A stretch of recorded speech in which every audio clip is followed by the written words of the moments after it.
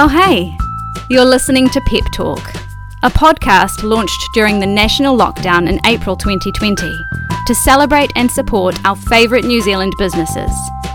Join Grace Kreft, ex-lawyer and former owner of Sweet Bakery and Cakery, to hear about how some of our favourite businesses built their brands, the ups and downs along the way, and what we can do to support them, both now and once business as usual returns.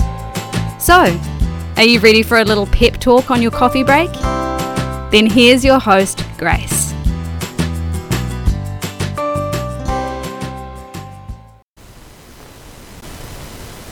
I think the real test of a true peanut butter fan is when you eat it straight from the jar with a spoon. And so I am proud to put my hand up as a 100% peanut butter nutter. So needless to say, I've been a big Fix and Fog fan for quite a long time now too, since way back in my sweet days when I met Roman as a fellow ex-lawyer turned food business owner back when we were both starting out with our businesses. I'm not sure if this is even necessary because Fix and Fog has pretty much become a household name in New Zealand now, but just in case you're not sure, Fix and Fog make the best nut butters right here in Wellington, and not just peanut butter, these guys now also make amazing hazelnut, almond and everything butter too. My guest today, Roman, runs Fix and Fog along with his wife Andrea, and their factory until recently was just next door to our Six Barrel Soda Co factory on Luke's Lane where I work. So we were lucky to get beautiful wafts of roasting nuts down the hallways, and not to mention the factory seconds. I was not complaining. So I was very happy to get co-founder Roman on the line for a chat today with so many questions about just how exactly you turn humble peanuts into this liquid gold, and also all about their very exciting plans expanding and now actually producing too in the USA. Let's hear all about it. Hi Roman, great to have you on for a chat. Thanks for jumping in. I know you've been super busy, so I'm glad to nab you. No way, thanks for having me, Grace. This is awesome. Cool. So first up, I really like to start with a bit of this or that just to get you warmed up a little. So first up, and you can probably tell that I did choose this one especially for you. Big question, crunchy or smooth? Do you know what? Because I've listened to a bunch of your other podcasts, I always feel like these questions are like do or die. Eh? This is at the start. This makes or breaks it. This is going to set the tone for the podcast, but don't screw it up. I've got this one. I'm crunchy through and through. Yes, me too. Yeah. Especially your crunchy, because it's like serious, like half peanuts in there, which I'm all about. Yeah, that's actually, do you know what, that's kind of, I guess, the birthplace of Fix and Fog was I wanted this really awesome crunchy peanut butter, and so that was a lot of the inspiration for like this, how this whole thing started was creating that great recipe. I'm so glad you did. And I'm glad you like talk about those big bits, because I kind of see them as like the salmon that have swum up the river and finally made it, you know, like it's a little bit like that large piece of peanuts kind of gone through the whole processing line and it still made it into the jar. Made it out alive. Oh, well, I appreciate every single one of them, so it's worth it. All right, next up we've got, do you Uber or drive yourself in normal life? Not right now, obviously. Do you know what? I don't do a lot of either, really. I've got an electric bicycle, and so I kind of just hoon around Wellington on that. And we've actually gone full noise in our house. We've got 3 electric bikes, so we've got a couple of young kids, and we put them on the back of an electric cargo bike as well. But yeah, maybe like if I had to choose, Uber occasionally when the weather's not behaving itself in Wellington. Yeah, electric bike, that's a great way to get around. And do you live quite centrally in Wellington? Yeah, we manufacture our setup Fix and Fogs in the middle of town, and we live just kind of in a neighbouring suburb, so I can just, I don't know, it's about like maybe like a 7 or 8 minute bike ride in. Super close. That's so good. Yeah. Hopefully not too many hills. No. All right, next question for you. I've gone a bit different from a summer-winter question. I've gone autumn or spring? Oh, I like spring. I don't know. Maybe it's the new beginnings of the seasons. I don't know. I just think like New Zealand kind of comes into its own in spring as well. I don't know. Everything kind of starts to flower, and I don't know. The weather starts to get good. It's pretty magic. Although right now I'm enjoying all of the golden trees and the crunchy leaves, so I'm kind of feeling autumn at the moment. Yeah, fair enough. Might be where that came from. All right. So next we've got music or podcast. Oh man, do you know, if you asked me like pre-lockdown, I would have just said music. But for some reason, I've just started to get into a few podcasts recently, and have just been really enjoying them. I don't know, probably still music. My kids love listening to music. We listen to some really trashy songs together, so look, I'm going to go with that. I do that anyway, even without the kids. You don't need an excuse. All right, and then last one, I must have had peanut butter on the brain when I was writing these. I've got toast or bagel. Oh man, I probably eat more toast, peanut butter on toast. That's my kind of breakfast go-to. But I'm pretty partial to a bagel. Look, toast, lock it in.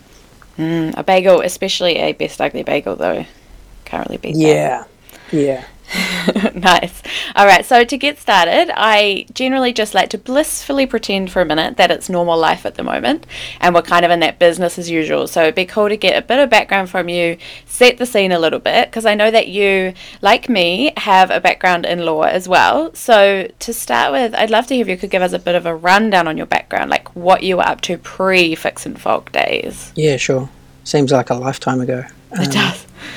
And you and I go way back as well. We'll probably touch on that too, as part of this story. But as we both escaped law at the same time. Yeah, So I grew up in Auckland, and I studied at Otago, and I did law down there, law and commerce, and then kind of legged it straight to Sydney after I finished uni and just worked in law firms there.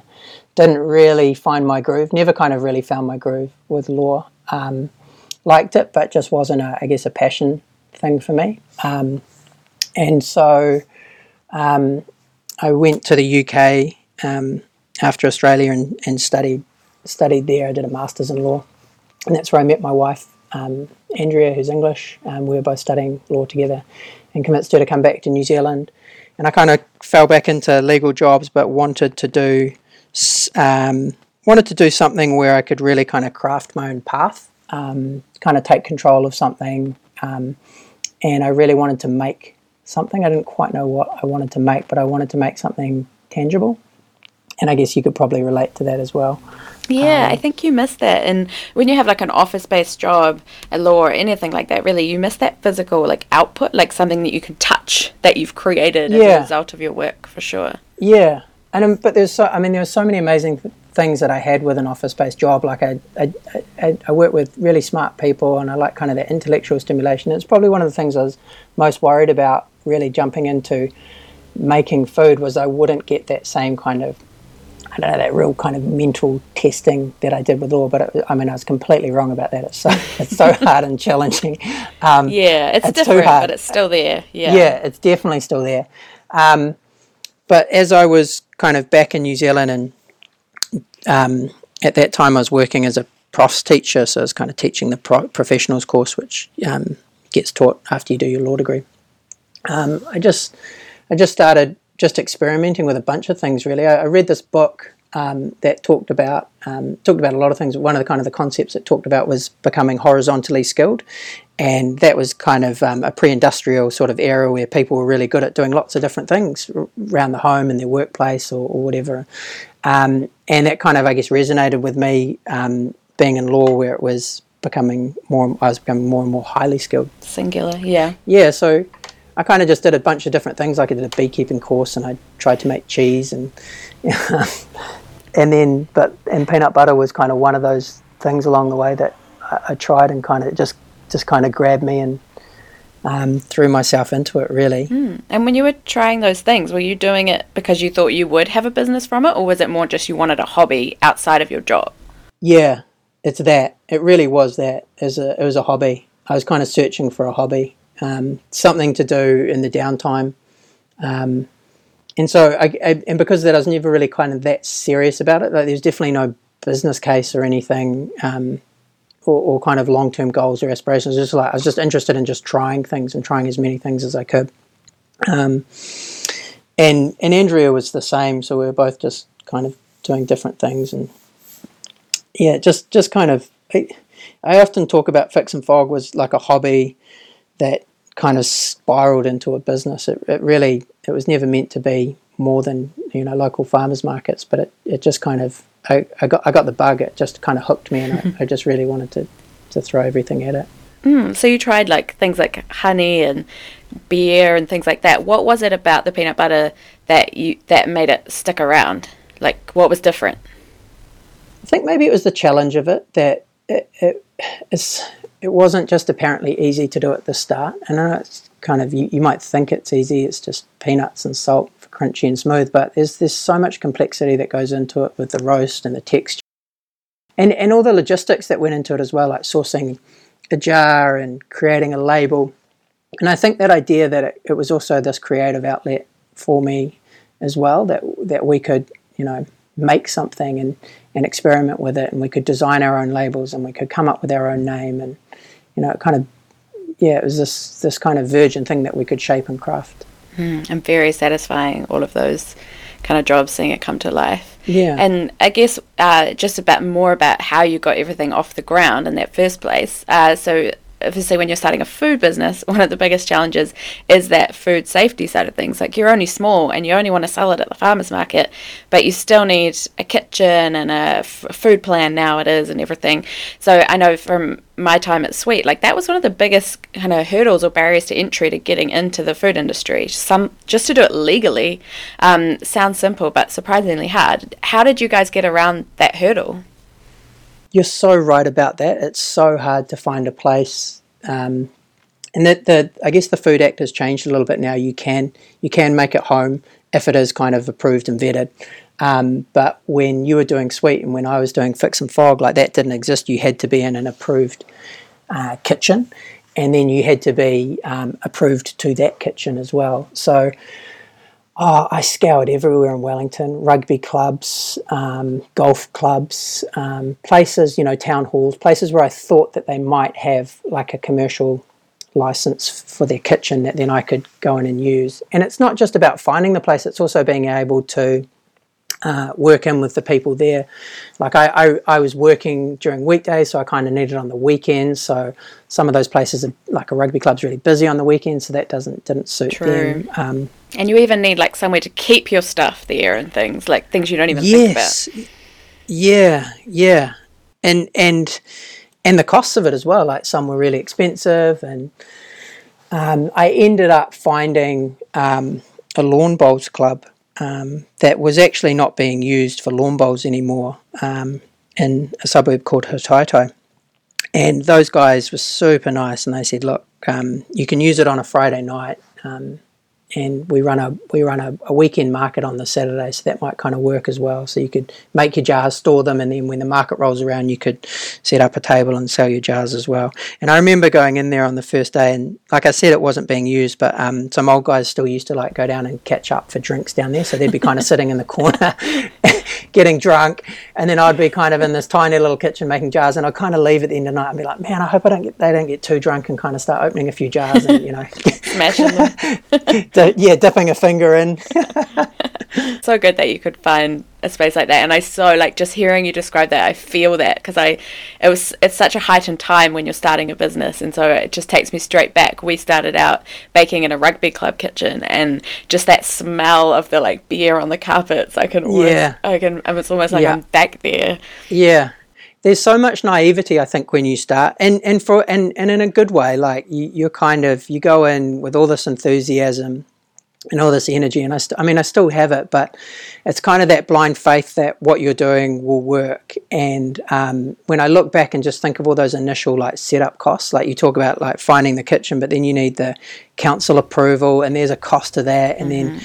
I was always really worried dealing with peanuts that are an allergen, so I wanted insurance, and then there's insurance costs, and then all of a sudden what started as like this tiny little hobby business where you thought, I'll just sell a few jars at weekend markets. You've invested thousands and thousands of dollars that are not really seen by people from the outside looking in, unless you've done it, and and so you kind of go quite deep quite quickly, I think. And you're like all in, so better make this work. So you've got this recipe for the peanut butter, and you've got your kitchen sorted. But then, like, what do you do then? I guess you don't just buy a bunch of peanuts and smash them up and off you go. There must be a lot more to it in between. What steps did you take from there to turn this into beyond the kind of farmers market business? So I guess we've been going for about 6.5 years now, and it's like it's just always kind of gone up in levels, but it hasn't been a huge kind of skyrocket growth. That it's even when we're at farmers markets, we were still making for, like, at the start, small, like, little local stores, and then like one supermarket would come along, and then another one. It wasn't kind of like 50 supermarkets all kind of descended on us and say, hey, we want it all. Probably a good thing. Yeah, it is probably a good thing, because, man, we kind of made a ton of mistakes, and I was just doing so many things wrong that I didn't really know about, and that kind of blind naivety that I mentioned before. I even remember at the start, you're so conscious of costs, and I was like, man, I need some barcodes. I'd been in supermarkets, and I knew that food had barcodes. So I was like, I'm going to find some barcodes. And I remember going on Google and typing cheap barcodes, and this website came up, which is like 101 of like things not to do in business. And I bought these barcodes, and then just, had them printed on our labels.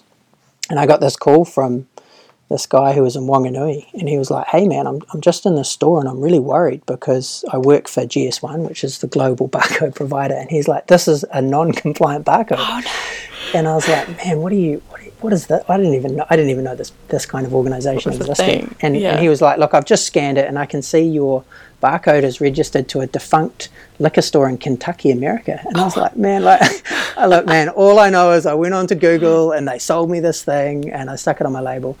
So there's all these just kind of really just basic errors which you just make when you're starting out. That really sums it up. Like, starting a business is just really a case of going on Google and being like, how do I do this? How do I make peanut butter? Yeah, completely.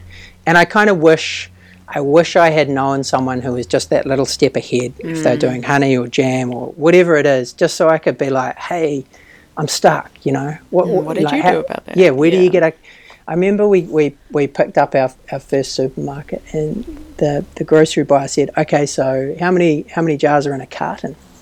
And I was like, what's a carton? She said, it's a cardboard box that you put your peanut butters in. I was like, gotcha. And I was like, I don't have a clue. How many do you want? She was like, I don't know. You tell me. And I was like, 12. Wow. She's like, fine, Yeah. But it's just all the lingo, the jargon, and even that a carton box, a box isn't called a box, it's called a carton, like just basic stuff. Yeah, it's just a whole world. And I don't know how people did this before they could Google things like that. Yeah, I'm not too sure either, but it's part of the challenge, It's part of the fun of it, I think, too. Yeah, definitely. It doesn't get boring, that's for sure. So when you first started, you originally, for quite a while, I think it was, you just had your super crunchy and your smooth peanut butter, and now we're talking like 10 different flavours, and they're quite unusual flavours in terms of peanut butter world. Do you have a process for that new product development? Do you come up with that, or does the whole team get involved now? Yeah, there's no formal process. It kind of spiraled, didn't it? We went from crunchy and smooth to all sorts. But actually, do you know what? At the start, I kind of think of that as almost forced creativity. That we were pitching our products to supermarkets, and they were just kind of knocking us back, not being very interested. They're like, look, love what you guys are doing, looks nice, but hey, it's not for me. I've got so many different brands of crunchy and smooth, I just don't need it. And so that kind of idea that we needed to be different kind of came through adversity, really, not through any good times. And I've actually kind of maintained that little mantra about being different. There's a real power in being different, and it doesn't have to knock it out of the park. It's just an intention to show how you are different. And so our first flavoured peanut butter was our spicy one, our smoke and fire peanut butter. And I mean, that wasn't developed by me, that was developed by Tom, who I work with. And so many of the peanut butters here, I mean, we develop them all ourselves, but they're led by the people at Fix and Fog through their suggestions, or through people emailing us going, hey man, I really want you to, just blow me away with coffee in the morning for breakfast on peanut butter. And so we're like, that's kind of cool. Yeah, we could run with that. So it's pretty organic. It's not too forced, but it's also not very rigid either. Yeah, you kind of have to be flexible, and I like that you listen to what people suggest. That's pretty cool. I imagine you get a million emails like that. Yeah, we've had some we've had all sorts of strange requests, mushy peas and peanut butter. Oh no, too far. What about someone suggested tuna once? I thought that was pretty out there. Oh, wow. I don't mind pushing the boundaries and being different, but I thought that was kind of taking it to the next level. Yeah, no, I don't know. Too far. So I guess like peanut butter isn't like a crazy groundbreaking product in its essence. Like obviously your peanut butter is amazing, but we can all agree it's quite traditional. I think I read that it's been around since like 1890 something or something, like a long time. And even in this craft space that you're in, there have been some other craft options here for a while. So how did you go about kind of reinventing this very traditional product? What were you guys doing differently that made it so successful? Yeah. I think it's that attention to detail. I tackled it a little bit like a legal problem where you kind of have this idea or this challenge. It's like, I want to make the best possible product. How am I going to do that? And kind of breaking it down into all the steps. And I think by really focusing on all the little things, the sum of all those parts adds up to something that's really cool. And that's really what is Fix and Fog. And so for something like crunchy and smooth, like I kind of treat it like a margarita pizza. Like you're working with so few ingredients, you've got nowhere to hide. So you've got to make sure that each particular process is bang on point. So whether that's the roast, the texture. I mean, we talked about the size of the crunchy pieces. Even our jar, has something called a soft shoulder, which no one will really notice, but I kind of obsess over. But that's the top of the jar, and I know what you mean. Ours is kind of on. Yeah, what the jar industry calls a soft shoulder, and I liked that because it meant you could get your knife in there and you could scrape the last morsels a bit easier. Very important. Yeah, exactly. And I'd been there, I'd been in that kind of frustrating place trying to get the last bit out, and so there's that side of things, like doing all the little things really, really well. And I call our business not openly, we don't really advertise this, but I want it to be a force for good. And we came out of corporate environments with law, and I kind of wanted to do this business with my values and the people's values here at Fix and Fog, and do good for the people that buy it, do good for the people that work here and the community who we're around. Even if that community's not buying our jars, I still want it to be a positive impact. And I think hopefully people get that, and that resonates with people, and in turn they support us to do that side of stuff. Nice. I like the way that you still, obviously you're not working in law anymore, but I feel like obviously the things that you learned in that training has become part of you now, and you now take that to the way that you approach things in this kind of new life. So it's not kind of wasted, and that chapter's not shut, I guess, which is something that people like to ask you a lot when they find out that you used to do law, is like, how do you feel about how you wasted all that time? Oh no, I don't think it's wasted. I think I've got good, hopefully, time management skills that I learned, problem solving. Also, maybe just this idea of like dogged determination that, and this has nothing to do with law, but I think anyone with a small business appreciates this. Like you only have so much time, but you've also got really limited finances. So just trying to figure things out for yourself, like how to build your own website or how to trademark your own company name, and over time those skills kind of accumulate, and they've been done, those tasks have been done out of necessity, but you do learn a lot from doing it yourself, I think. Absolutely. And yeah, necessity as well, because you have to, because you can't afford to pay anyone else to do it. Let's talk a bit about family, because you mentioned already that you started and run Fix and Fog with Andrea, your wife, and you guys now have 2 kids as well. So I know from experience that running a business with your spouse can be really amazing, and there's definitely benefits there, no doubt. You're in this together, you're working away on it with one kind of common goal, but there are also some downsides. Like I found it was quite hard having your whole family's income and finances tied up in one basket, I guess. How have you guys found it working together? And I guess, you're still doing it, so on balance it must be working, but what's that been like for you? Yeah, like you say, like there's really good things, and there's also challenging things to do with it. And yeah, like Andrea and I still both work in the business. Andrea does a bit more of the heavy lifting at home, helping with the kids, but still deeply involved in Fix and Fog. And like at the start, there's also the unsung jobs that happen, like like when it was all hands on, and it still is like pretty intense. But in the beginning, when I was making in the evenings and stuff, I mean, Andrea was still working. She worked for the first 3 years just to bring income into our house because the business wasn't making enough money in it. And I actually didn't draw a salary for 4 years from Fix and Fog. So everything we had just went into it, and anything that the business made went back into it. It was a massive kind of sacrifice on both of our parts to get it done. But kind of over that time, I think you kind of figure out where you fit. We're quite different personalities, but Andrea still really enjoys the legal side of things and kind of looks after the employment contracts at Fix and Fog, and she'll look over kind of agreements and documents and stuff, whereas I'll kind of sit more in the strategy side of things.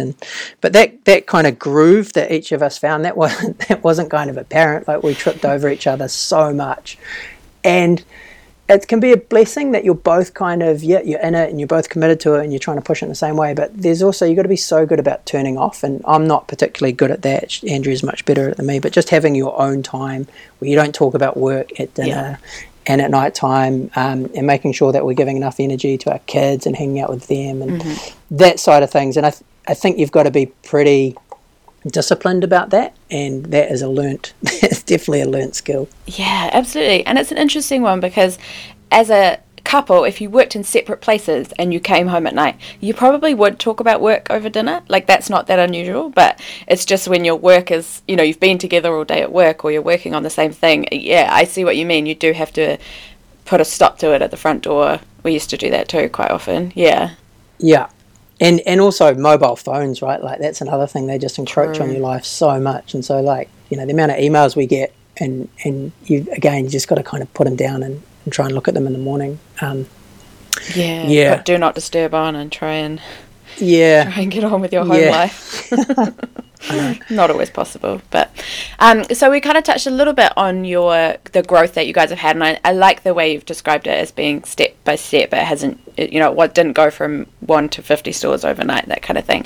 So I guess one kind of challenge maybe for you guys in growing is that you've obviously got to craft a boutique product, but you get bigger and bigger and you get ranged to more supermarkets and overseas and everything. I imagine that it must get harder and harder to keep that kind of magic that you guys had, being a craft boutique brand that was very small, and what's special about it.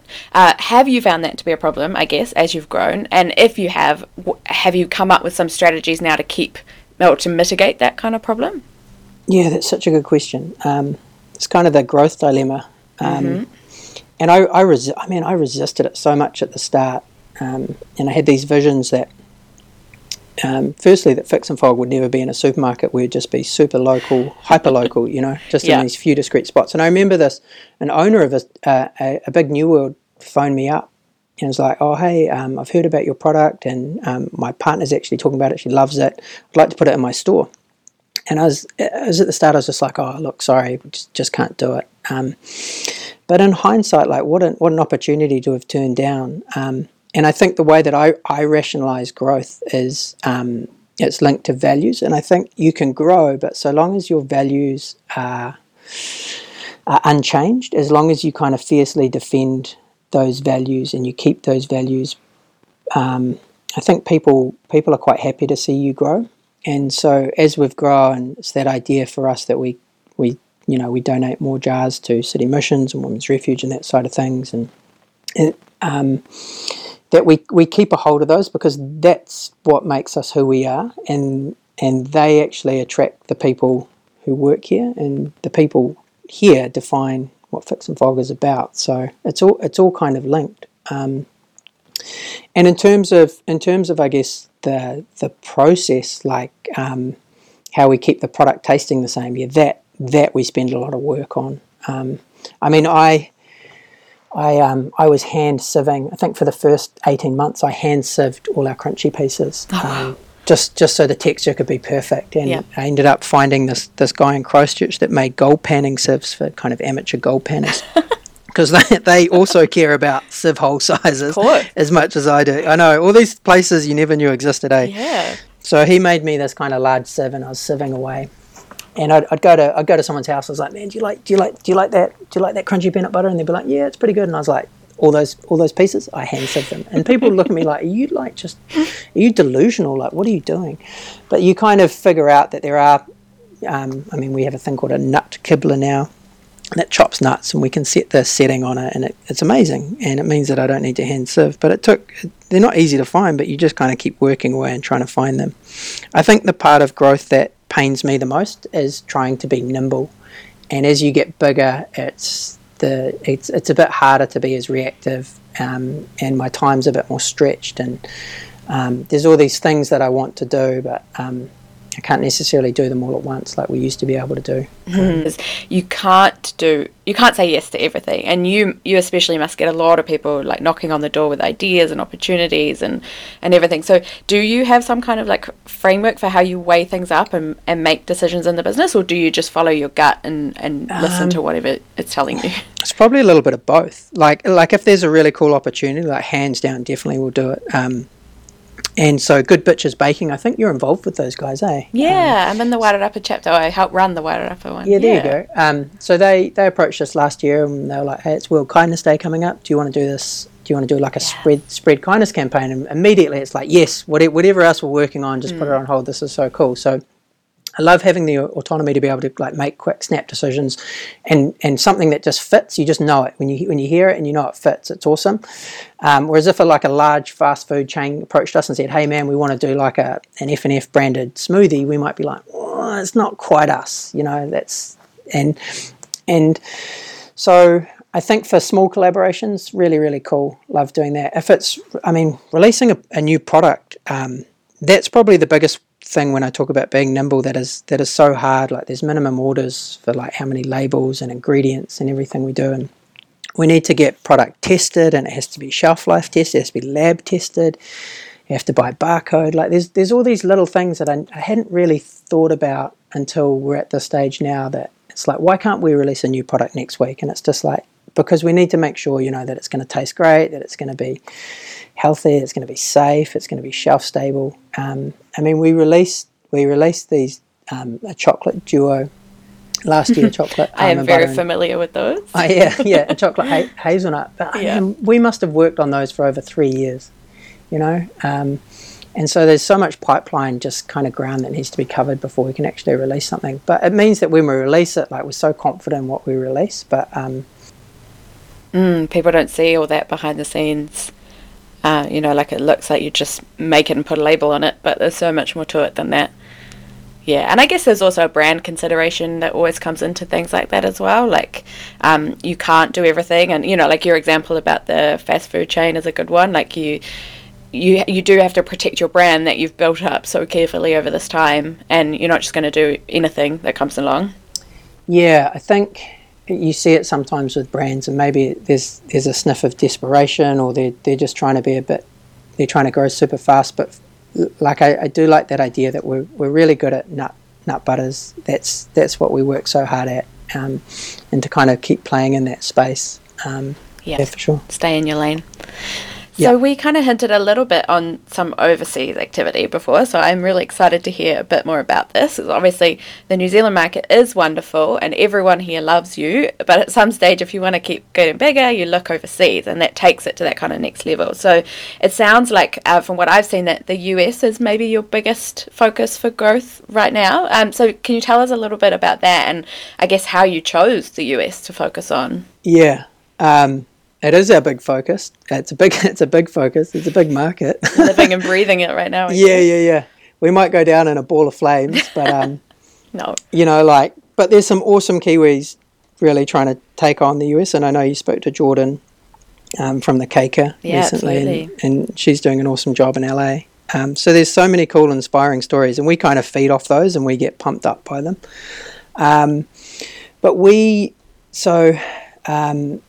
About 3 years ago, probably about 3 years ago, went to just an evening seminar on Amazon, because we were looking seriously to export and thinking, how are we going to do it and where can we go?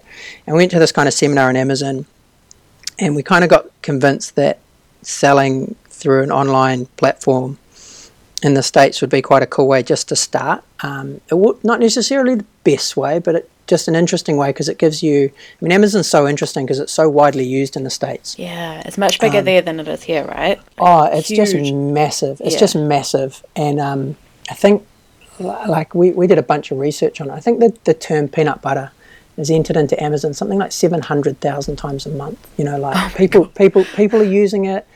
Restaurants are using it. If you run out of like vanilla paste, you might just grab some on Amazon because you're going to get it the next day.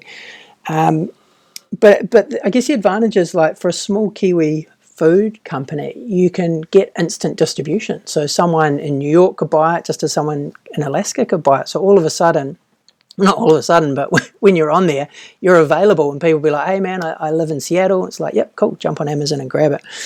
But Amazon definitely comes with its own challenges. I've heard this, yes. Yeah, and it comes with like customer service challenges because it's really difficult for you to talk directly to that customer. Amazon charges a pretty big margin. Breakages are another one, and also just supplying from New Zealand. Like, we're on the other side of the world, and it's kind of as obvious as that seems. Like, if we get a spike in sales and say our dark chocolate peanut butter, it can take us like 6 to 8 weeks to get anything back into that warehouse. And if you're a customer, you don't want to hang around 2 months, to get another day. You just go elsewhere. And but we did it. We still sell on Amazon.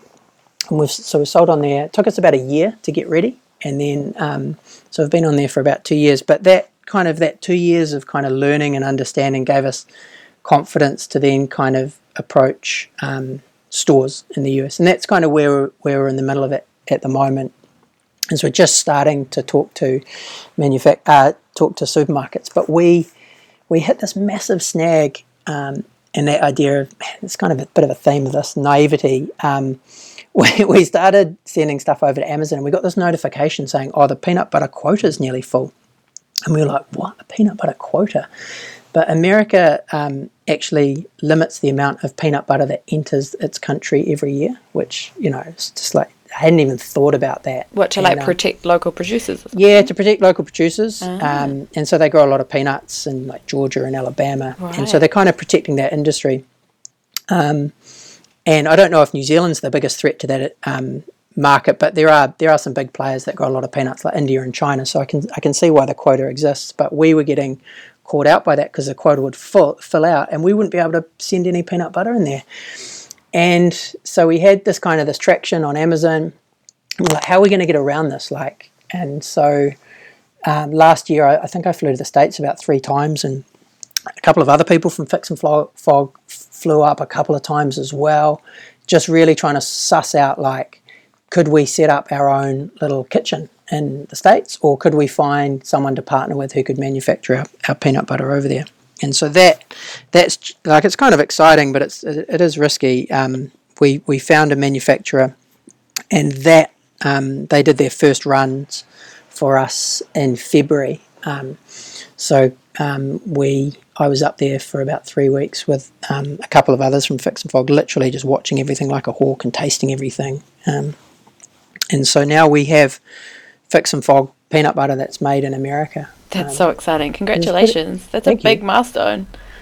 Yeah, it is a big milestone. It's untested yet, though, because it's so early. So we're only just, starting to sell that product. But we kind of took the same idea that we did with New Zealand with the flavoured varieties. We'd really tap in and localise who we used. So, I went to Vermont and found maple syrup there, and actually Mojo Coffee, the New Zealand company, is setting up in Chicago. So we got in touch with those guys, and they supply us with their coffee for our coffee and maple peanut butter. And so just kind of tapping into that side of the produce, which has been really, really fun. Yeah, and what about, I'm obviously interested in this, but the marketing side of things for that whole new market, different customer, just different in probably almost every way. What's your plan to get word out about this over there? That's not a small question, but but as a marketer, that's a pretty good question, Grace. So we I'm kind of comfortable with it now, but man, we wrestled around with that idea. Like, how do you, like, there's 330 million people. It's the biggest peanut butter market in the world. It's the most competitive. You're this tiny little insignificant New Zealand company. Like, how are you actually going to connect, make a difference, get people talking about it? But we kind of rationalized it with just being small, and there's nothing wrong with being small, and we'll just be hyper local. So we've employed a Kiwi guy in Texas. And that kind of relationship just came about through an introduction through a friend of mine at Coffee Supreme, who was like, oh man, I know this good guy in Texas. So we met and caught up. And so we're just trying to rep our brand really hard in Texas. And in Houston is where Blake is based.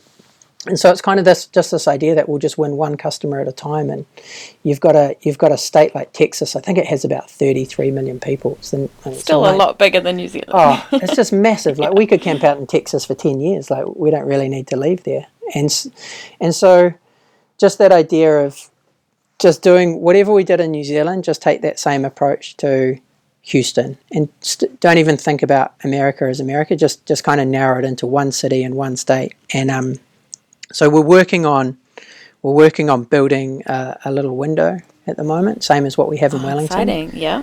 And it'll just be a really lovely, again, just interface between customers and come and talk to us, and we can talk to them. And I kind of like that idea. It's just being small. And you've got the blueprint for that, so that's something that obviously it won't be identical, but you know the steps that you took here, and you can kind of try and do that on still a bigger scale, but not as big as the entire United States. Yeah, I like that. And I guess with a window, like the way that our Wellington window is set up, like, it's just down a back alleyway. It doesn't need to be on a high street. It doesn't need to have massive foot traffic. It's just like, if you find it, you find it. You know, it's so the costs associated with it aren't super high either. And that's all part of the magic of it, is that, you know, if people feel like it's a bit special when they found it, that kind of adds to the brand. Yeah. I think that's right. And particularly where in America, it's a horrible generalization, but everything's just so in your face, like big marketing, big billboards, big budgets. And it's just like, there's something about being discreet and hidden and hard to find that, I guess, if the customer finds us, that's their knowledge. We haven't really hard sold them anything. And they're probably more likely to tell 5 friends once they've discovered it themselves. Oh, sure. Like like what you talk about there, like the power of word of mouth, is such an amazing thing, and I take word of mouth over any digital advertising campaign any day of the week. Yes. Yeah. But it's such a delicate thing to manage, because it does kind of have to happen organically to some extent. But there are things that you can do to gently push word of mouth along. But as soon as you slam anything down on word of mouth, it's not really word of mouth anymore. So I agree. But I think, like, because we grew in New Zealand based on word of mouth, like, and okay, didn't like Fixed Fog just didn't explode overnight because of it. But we just had genuine kind of like customers that were loyal to us, and I think that came from that word of mouth and that idea that we don't need to scale in America in 12 months. Like, we can just kind of tick along, do our thing, and hopefully it works over time.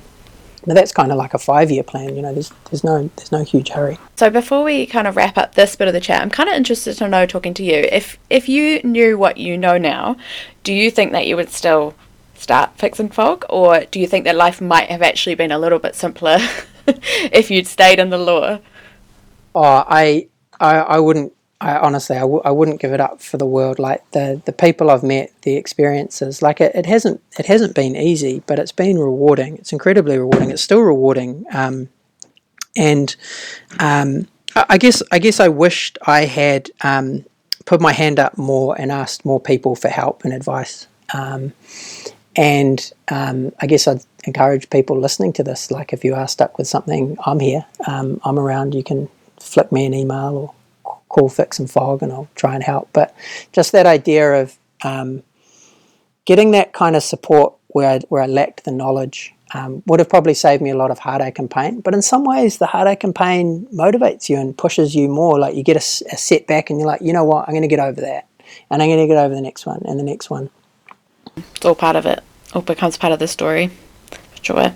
All right. So now we should probably take ourselves back into the real world and chat now a little bit about what's happening right now, because obviously COVID-19 is pretty much taking over everything at the moment. So I'm really interested to hear how you found this time to be, because you were still operating during level 4 and then now we are in level 3, so you still can. And I guess that's probably kept things ticking over, but I'm sure it hasn't been totally plain sailing. So what kind of impact have you seen in business, Fix and Fock? Yeah, like, I mean, like, firstly, we've just been super lucky, just the way the dice rolled for us, that we were deemed to be an essential business, so the wheels could keep turning here. I mean, I've got friends in the hospitality industry, and, you know, that particular sector in tourism obviously has just been so hard hit. So any kind of difficulty that Fix and Fog has had is kind of nothing compared to some other businesses out there. And I just think going into lockdown, like, our focus really was on safety for the people who are going to be continuing working on site here. And so office-based staff all went off-site, but how do we look after the production staff and the ops people and the customer service people that would still be on site? And so we did kind of like a big rejig, and we split the teams into 2 just to try and minimise the amount of contact that people would have with each other within Fix and Fog. And that worked really well, but it required a whole new level of flexibility from everyone who did that, because all of a sudden some people were working weekends and some people weren't. Our sales definitely got impacted in good and bad ways, but obviously we supply small stores and cafes and stuff, so that the hardship that those guys went through kind of reverberated onto us.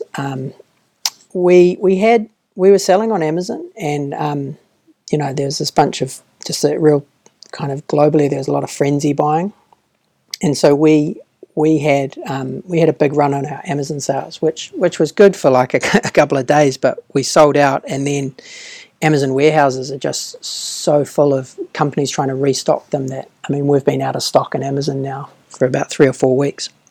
So there's a missed opportunity that goes along with that. It's kind of just, I mean, it forced us to work differently, like, you know, embrace things like Zoom and communicate effectively, and also try and keep morale up when we're all kind of like working in these little silos at home. But I think, like, for me personally, it's given me some good headspace away from kind of just the day-to-day noise of Fix and Fog. And like we just talked about it, but the US, like, that's a massive risk for us, and there's a lot of money comparatively for us that's gone into that, and a lot of time. And did we want to walk away from that? Because that was definitely an option for us. We could have just shut it all down and stopped and been like, well, too risky, we're pulling out, we're just gonna stick to New Zealand. But I deeply believe in what we're doing, and if the environment's good or not, we should be able to kind of ride out the bumps. And so we decided to keep that going. And I think I'm kind of thankful for the time to really kind of stress test that idea and really look at an idea and going, is it good enough to ride out through a pandemic? and I believe it is. Yeah.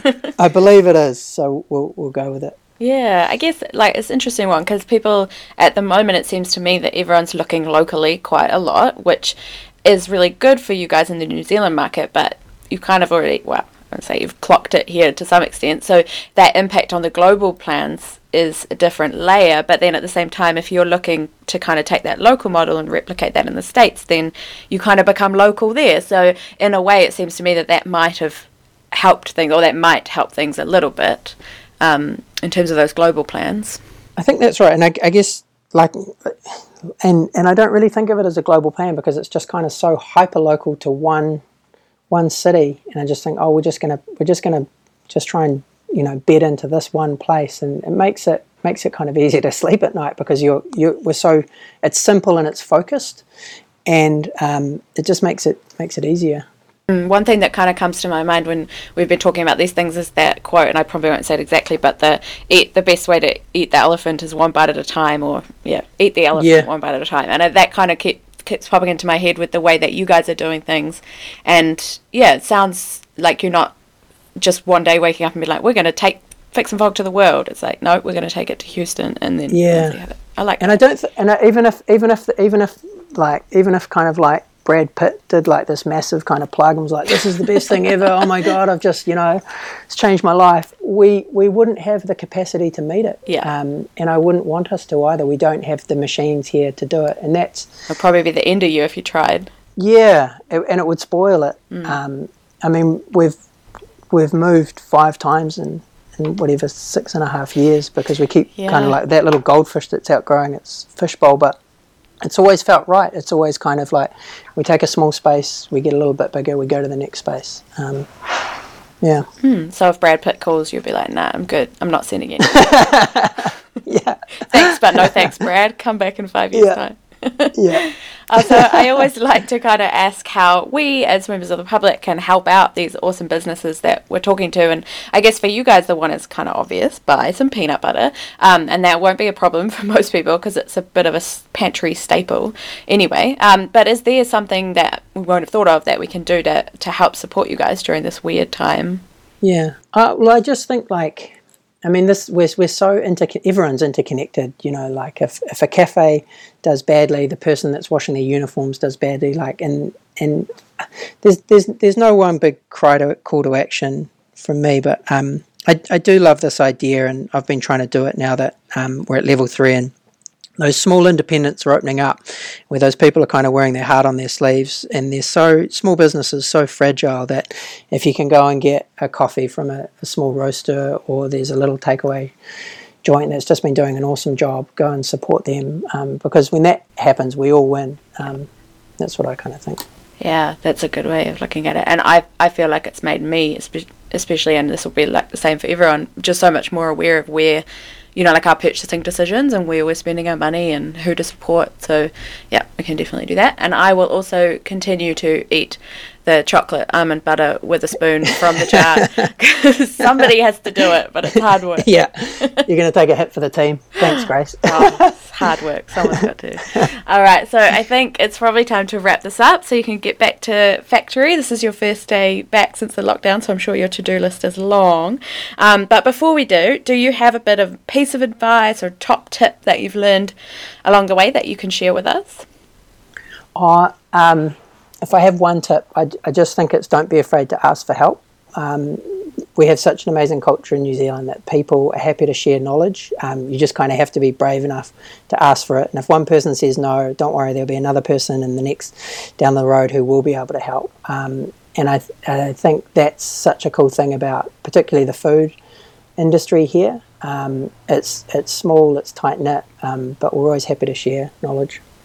That's so true, and I've been on both sides of that, and I can testify that people are so generous with their wisdom, and I know that you would be the same. So that's awesome. Thank you. So I guess you better get back to it, but thank you for taking this time while things have been so hectic, especially with all your USA things going on and that old global pandemic. So I do appreciate it. Thanks for having me, Grace. Yeah, no worries. Look forward to seeing how everything goes overseas. Nice one. Thank you. Thanks, Cheers. Roman. Bye. I just loved that chance to ask Roman all of my burning peanut butter related questions. I hope you found that one as interesting as I did. I really enjoyed the Fix and Fog style to growth, one bite at a time, and also Roman's honesty around starting out. I think it really does show that you don't have to have it all figured out before you start. And in actual fact, figuring out as you go along is kind of all part of the fun and the challenge of it all. And of course, Roman's advice around asking for help is 100% true. I think you'd be surprised who is willing to help if you just ask. Make sure you head along to the Fix and Fog website for some peanut butter shopping. You can even buy 4-kilogram pails on there, trust me, or pop a jar in your next supermarket shop too. They're a great follow on social media as well, at Fix and Fog. Lots of beautiful peanut butter pictures and also some wonderful recipes for you to check out on there too. Thanks for coming along for this peanut buttery ride with me, and for every time you listen. Please do know that I see every single download, and I really do appreciate everyone, as well as all your love on Instagram at PepTalkOnZ. Every like and comment is 100% appreciated and noticed, so thank you. Until next time, bye!